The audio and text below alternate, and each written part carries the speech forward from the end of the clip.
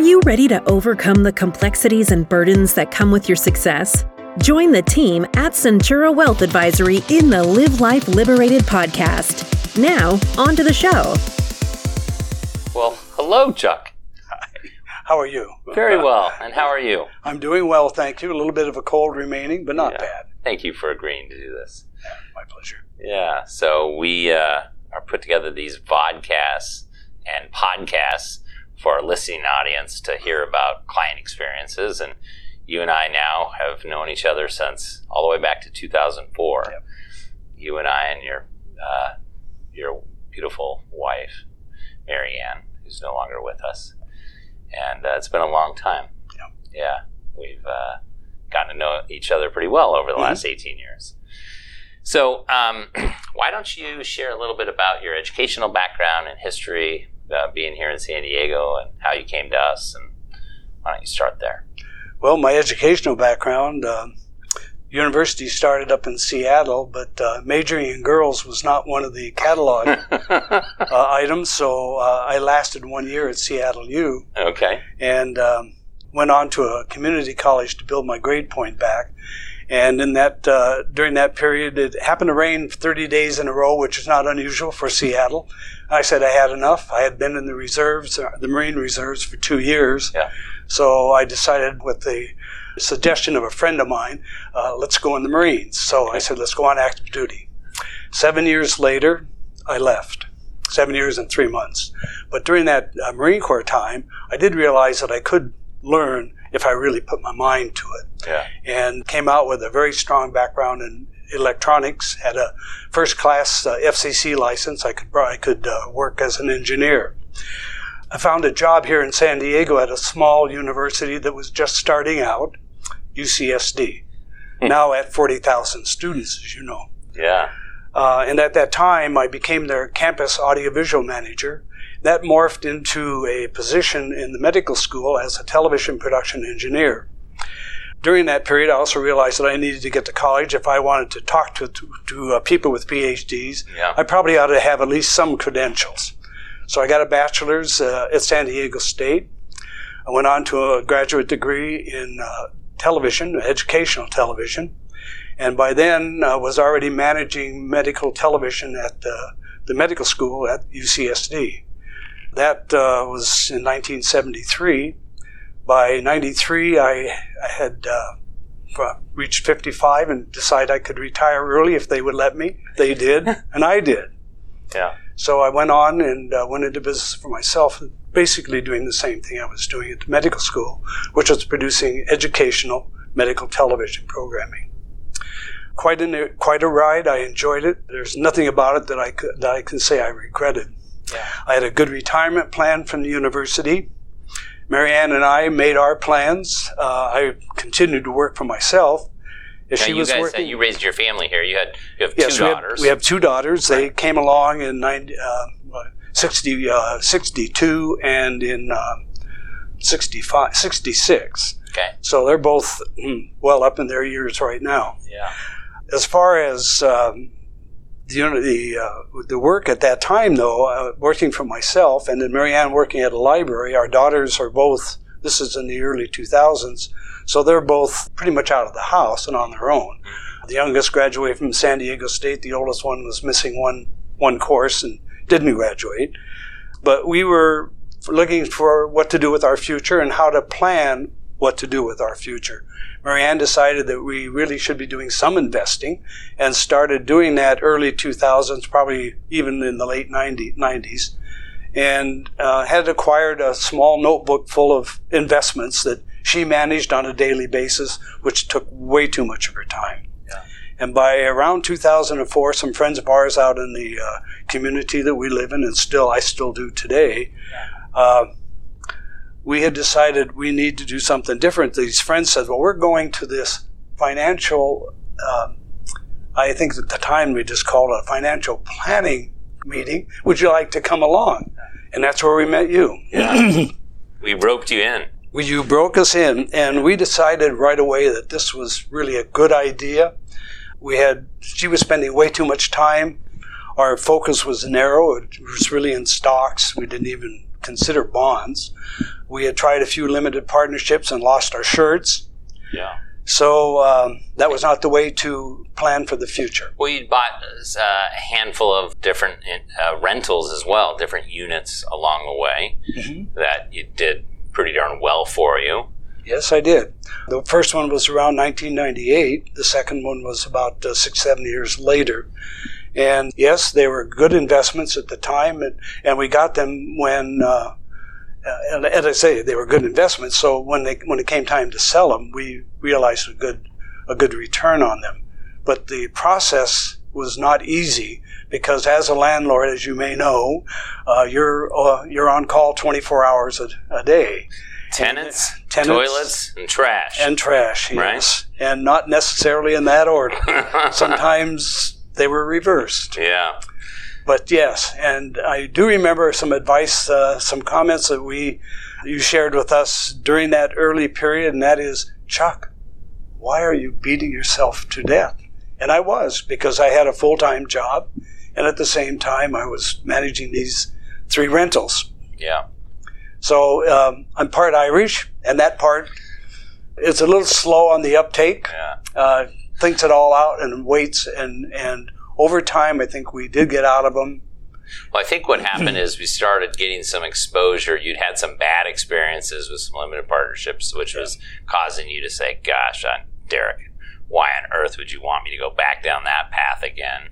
But over time, eventually got you to make some investments around those. And I think, if my memory serves me correctly, as you had good experiences around those, and you just got what we call mailbox money, there were tenants, toilets, and trash, but you weren't dealing with any of that as a limited partner. I think is when you finally started thinking, why am I? Yeah. Why am I in this position? I'm making every bit as good a return, if not better returns, giving that to others. And is that how you recall? Yeah, it is. You jump quite a ways ahead in time because, as I say, I think about things for a while. Yeah. But once we got into alternative investments, which was real estate, and you were showing me comparisons, I thought, my gosh, this is really a no-brainer if you really want to get out of some of the extra work that you have to do. So I did. I sold all 3 of them off, took the money that came back out of that, turned that over to you for investment purposes, and we kind of went on from there. Also, remember that by that time we had gone through a will that we had not really had updated a lot. We started estate planning and trying to figure out how we wanted to get things disposed of with one of us going to pass before the other. Being in a stable marriage, I wasn't worried about that so much. Worried only which one of us would be, and typically it's the man. So I wanted to make sure Marianne was well taken care of, and that's where you came in again with a lot of different options that you presented to us, not all at once, but over time. And as our investments grew, and as we realized that we had more that we could work with, then we just continued doing it. And in part, I have to say that over that period of time, 2004 to, let's say through 2017, we grew to know you quite well. And early on, we developed a relationship and a trust that just has never flagged. It's always been there. To this day, if you give me an idea on something, I pretty well jump on it because I know the sooner I do, the sooner I'll see a return on it. We've become friends, and yes, our families know each other. Yeah, it's this relationship that builds over time. It's very rewarding to see clients set and achieve their financial goals, and it was also very difficult going through that 07 to 09 period where, man, it was pretty rough. But this period from 09 to present, from an investment standpoint, has worked pretty darn well. Yeah, you mentioned estate planning. We also did a fair bit of income tax planning as well. Great deal. And that's one of my loves, is the less I have to give to support our government, the better off I feel about it. I do believe in giving what I am supposed to give, but not a penny more. Yeah, and you have led the way in that. And I think when you have done that, I think it's also caused you to say, listen, I can be more philanthropic with the causes that are near and dear to my heart. And we've seen you continue to do that over the years. As you were able to save on the income tax side, you said, I can benefit the social things that I want to benefit with my tax dollars. I'd rather contribute those to the social causes I want to support. We did that. We did a lot. Probably started with the IRAs, where, as you know, when you have a minimum requirement once you've retired, and once we reached that point, and we're pulling out a percentage of each one of the IRAs we had, taxed on that, and then we were taking the money and giving it to charitable causes. It didn't take long for us to find out that there was a better way, and that came out of, again, some meetings we had with you where we looked through our balance sheet, what we were doing with our money, and always asked, what do you want for the future? And it was that combination that got us into greater efficiency, I would say, for what we had coming to us and how we wanted to spend it. Yeah. So the third part, we call most firms, they call it foundational planning or they call it basic planning. And it's typically in 3 or 4 forms. It's cash flow planning, okay? And there's goal-based planning. I'm planning for retirement. I'm planning for some goal. And then typically it's this asset location and allocation. And then they stress test it. They do what's called Monte Carlo simulations to test it in all kinds of scenarios. And we find that stuff is important, but we call it below-the-line planning because we think it's these other 3 things that need to be done first. How are you going to solve the income tax issues? What are you going to do to mitigate that? How can you help your estate planning attorney by helping pull together the facts, assumptions, and goals so when that estate planner is looking at it with you and discussing options, we can get even better tailored plans to what you guys want to accomplish. Then the third is to clean up any messes, any balance sheet optimization stuff on the balance sheet. There were not terrible amount of messes, but there were a few things that needed to be cleaned up over the years. But we feel those are the 3 things that really move the needle before you do this other stuff, the cash flow planning and the Monte Carlo simulation. I hear sometimes that, man, that sounds like a lot of work. Should I, as a client, consider going through that process to do that? I'd love to know. I know you guys spent a fair bit of time with us in getting that stuff done. Like, what is the outcomes and what are the results of doing that kind of stuff? Was it worth it, I guess? In terms of time, well worth it. As you know, we probably had 2 or 3 meetings a year at the most, and usually an extra one if we had questions or something. So on the one hand, you're always available and you always would make time for us. On the other, as far as the amount of time, if you're out there on your own trying to think out these things, read whatever, you may be able to accomplish it, but you're going to be missing something, and that's expertise. You're still learning. And if you can contact or be in touch with a firm that has solutions to these kinds of questions, that is, how can we maximize what we've got? How can we take care of the future? Are we doing the best that we can with what we have? If you can find that firm, then you're money ahead. And in my experience, really, I can speak for Mary Ann as well in this, we never once doubted or regretted any time we spent. It was well worth the time, and it was far less than we would have spent on our own. And what we got out of it is what I have today. She doesn't have, unfortunately, but I'm essentially living the good life right now in the sense that I don't worry about the financial end of things or the estate or taxes. Is it true? Thank you for sharing that. That was very helpful. Is it true that, because you've implemented, without getting into the specifics of the different trusts, you've implemented a few different trusts over the years for various purposes. Is it true having several people here that really take the laboring oar of coordination between the CPA firm, the legal firm, that you and Marianne were willing to implement more complicated things that you may not have otherwise implemented. Is that true? Or no, we probably would have done it anyway.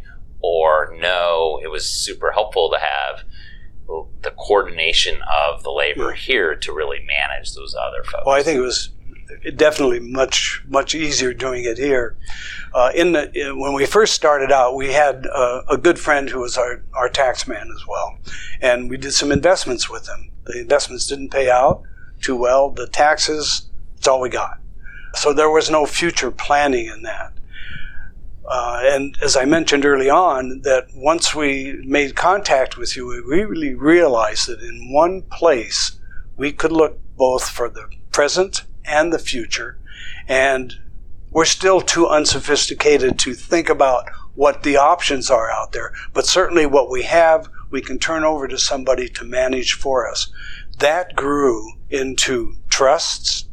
First, the revocable trust, an irrevocable trust that contained some insurance policies, which ultimately, one of them, we cashed out and turned back into investments, which led to other alternative investments.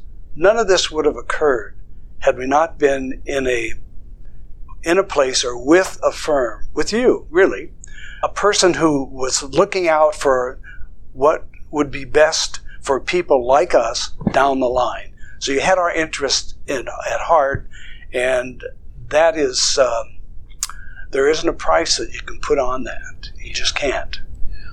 Yeah, it's been fun to work together and see these things get accomplished.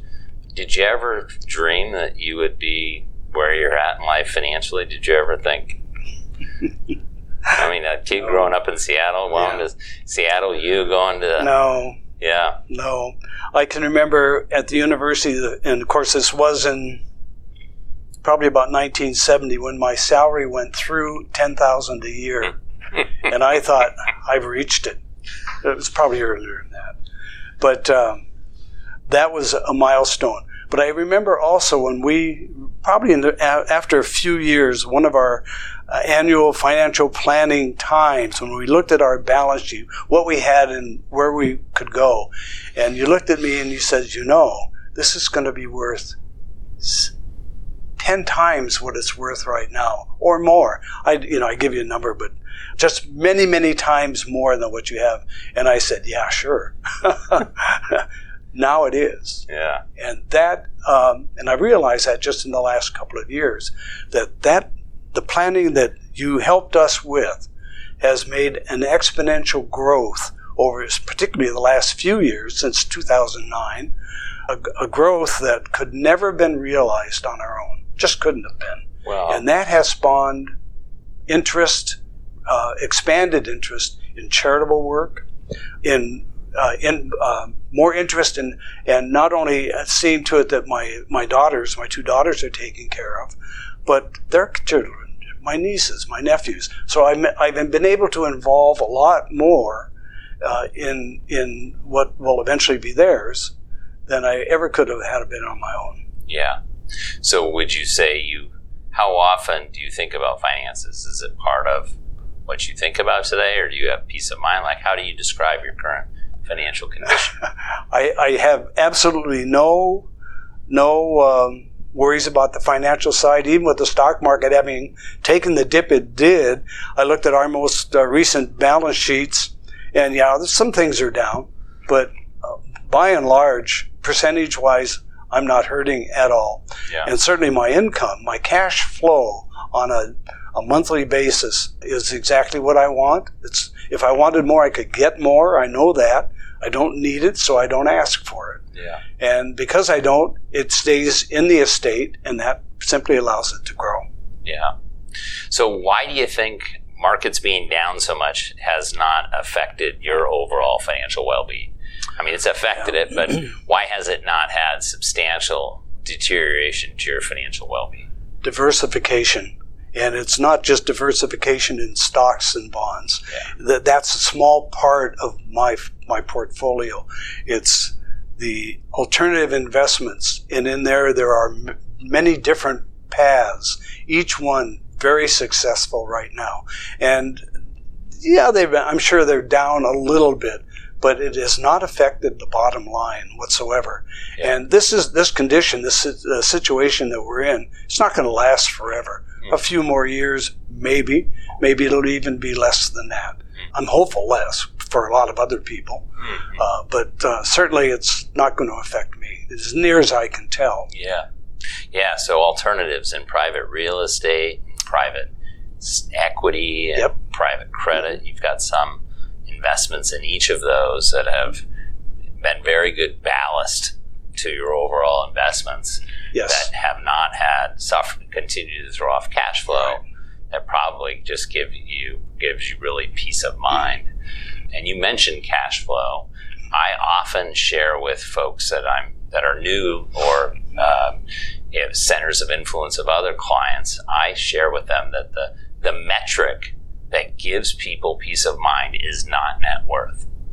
Net worth is a number, but it doesn't. What's most translatable is excess cash flow.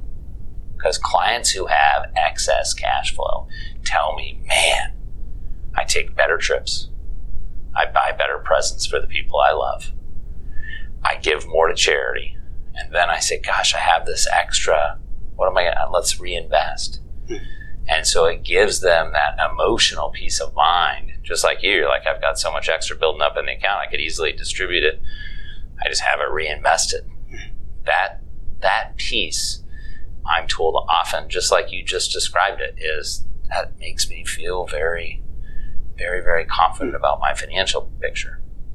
Another thing that just came to mind, my youngest daughter, as you know, is working as professional at life, and she started out on her own, and as a result, had carefully planned out her finances to do this. Unfortunately, her choice of time was not good. It was at the beginning she's a of doctor, the pandemic. and she went independent. She went independent right at the beginning of the pandemic, and with a $500,000 investment needed just to get started, of which she had a substantial amount of that. Yeah. But she needed help, and generally when you start talking large figures, you say, well, it's in the will. As soon as I die, you can have it. But because of the way you've planned out my cash flow, my investments for me, I was able to set aside a substantial amount of money for her just to draw on as needed to get her over this hump until she's got her practice well on its feet. And that's not something that a lot of people can do. Certainly those that perhaps are far better off even than I am. But I'm a retiree out of a university. I didn't have a lot to start with, and I didn't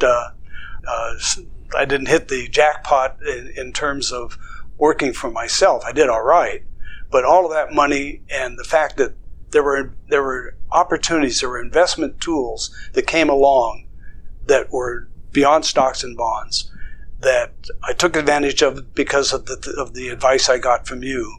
So those things enabled me to, at this time in life, and I'm 84. You don't look 84. Well, I drink good wine. Maybe that preserves you. That does something. But it does enable me to set aside some funds so that she can realize her dream, and it doesn't affect me a bit. That's the bottom line. It doesn't affect me a bit. I don't even worry about it. And that gives you a great peace of mind. Yeah. It just does. You want your kids to succeed.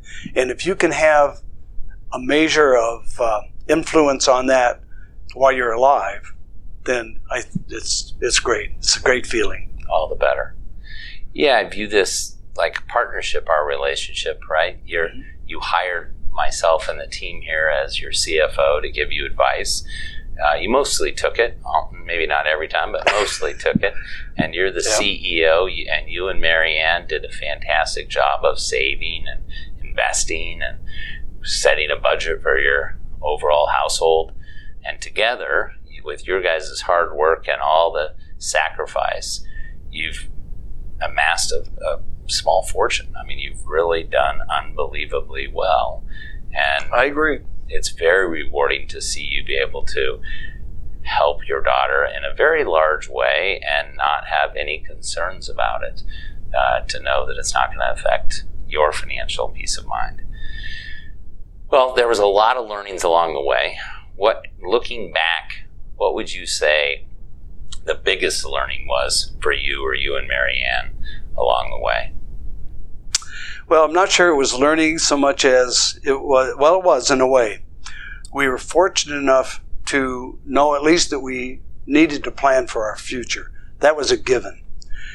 How to get there was another question. And our meeting up with you, more than anything else, as I said early on, to be able to take all of the elements, estate, taxes, your investments, put all of these things together, real estate, put it all together in one place, and really just, I call it Derek, I got a question, and get an answer right away. That is immeasurable. So if I were to suggest to anyone else what to do, one would be to find somebody that has a breadth of qualifications well beyond just investing or taxes or things like that, but a little broader base. So you want to think a little more broadly. And the other thing would be to be open to ideas, because while you may think you know a lot, you may realize that you don't know so much. And that there are experts out there. If you rely on their advice, you can get to where you want to be with a lot less pain and financially a lot less cost. So those kinds of things, I think those would be the things that I would mention to somebody. Okay, so summarizing that, build a good team. Because build a good team. Yep. It isn't just us, right? You also needed a good lawyer along the way, right, to put this stuff in place, and then you needed a good CPA. A good CPA to keep us out of trouble and make sure that we're. I think the three firms together have done a really good job in guiding you, and I know you made fantastic relationships with those individuals as well. And it works well that you have a close relationship with them, because then the flow of communication back and forth, it's easy, it's done quickly, and that only benefits me. Ultimately, it benefits me the most. Yeah. Well, I've really appreciated the partnership. It's very, very professional, rewarding to see you set and achieve these goals. It's great to hear you enjoying life and not thinking about financial matters, and to be able to help your daughter. I mean, all of those things are very rewarding to watch and observe. I want to thank you for sharing with us and the listening audience, and even being sick and still agreeing to come in here and do this. So I want to thank you, Chuck. Well, my pleasure, really has. And again, I can say thank you for all the work you have done, and the staff here, Zoe, Kyle, there are so many others, the tax people that we've got now, Greg and Christina and Law. I'd mention last names, but I'll leave it at that. Okay. They're great people. Yeah. All right. Thank you, my friend. Thank you. All right. Thank you for listening to the Live Life Liberated podcast. Click the subscribe button below to be notified when new episodes become available. The information covered and posted represents the views and opinions of the guest and does not necessarily represent the views or opinions of Centura Wealth Advisory. The content has been made available for informational and educational purposes only. The content is not intended to be a substitute for professional investing advice. Always seek the advice of your financial advisor or other qualified financial service provider with any questions you may have regarding your investment planning. Centura Wealth Advisory. Centura is an SEC registered investment advisor with its principal place of business in San Diego, California. Centura and its representatives are in compliance with the current registration and notice filing requirements imposed on SEC registered investment advisors, in which Centura maintains clients. Centura may only transact business in those states in which it is notice filed or qualifies for an exemption or exclusion from notice filing requirements. Past performance is no guarantee of future results. Tax relief varies based on client circumstances, and all clients do not achieve the same results.